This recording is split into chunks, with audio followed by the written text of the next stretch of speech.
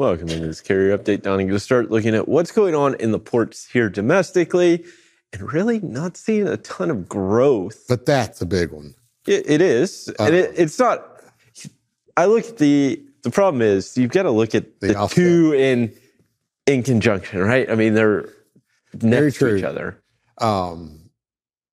LAX has picked up. Port of Long Beach has lost some, but still, and LAX a lot bigger than Long Beach anyways.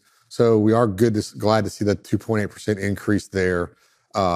Maybe if you need capacity, maybe, to speed some unloading up, you might want to look at Long Beach instead of going to LAX.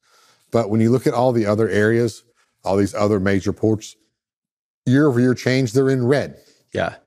Some of the smaller ones, Washington, Charleston, Jacksonville, Boston, Tampa, West Palm Beach, San Diego, a lot of these others are in green, but they're very small. And we do have one of the largest port is actually in green. So we need it all in green. But you got to remember, this time last year, we started the fall, April-ish? Henry wrote the article the last week in May. All right, so we started the downfall then. So this is the down incline, and we're still comparing to that. Yeah. So it's not quite the boom. And there's volatility too, right? It's not too soon after the boom. Yeah. So here in about probably another 3 or 4 months, this will be a little more accurate. It'll actually compare a lot better. And I think one of the interesting things, and I'm looking here, and it's only because anecdotally, I've seen it. So last year, took vacation right around this time to Tybee Island, just outside of Savannah. Leaving there, saw all the containers flowing out, right? Sitting in the harbor, you could be on the beach, you could see all the container ships still going in there. Throwback to last week, I was in Hilton Head, driving in and driving out. Definitely felt like less containers moving. In the time I was out on the beach, what you could see, because you are a little further away, one container ship going into the port. So I've never seen that, but I really want. So it is interesting to see just in the comparison from where we were this time last year to now, just being there around very similar times, right? They weren't identical, but you could definitely, it felt like less. And I think that's a key. And it shows up, right? 25%. So yes, very, very possible. All right, let's hop off container ships and let's jump on the fuel train. Yep. Tony, we've picked up a little bit. We had a little bit of more of an increase on diesel, which we're going to see this.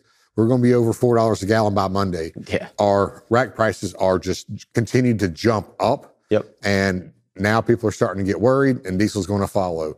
Now more and more are getting worried because they're seeing this, so it's going to exponentially start jumping. Yeah, I mean, John Kingston was on earlier in the show and kind of talked about what's going on in the futures market. It's really not driven by, it's just like this bullish run on oil futures. And guess what? The rack price, the wholesale price, tracks that. Yeah. Guess what follows the rack price? The price at the pump. So it's just like this knock-on effects. Yeah, we'll see after maybe the first week of August what it does. You got a lot of people that are going out, and this is their last rendezvous for vacations and whatnot before their kids go back to school.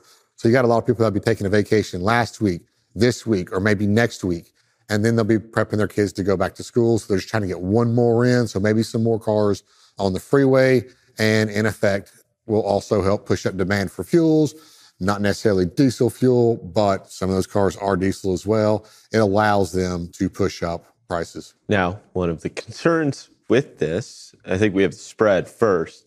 No, I didn't put the spread in there because the spread has been extremely close. Yeah. It's still not, less than $1.10 range.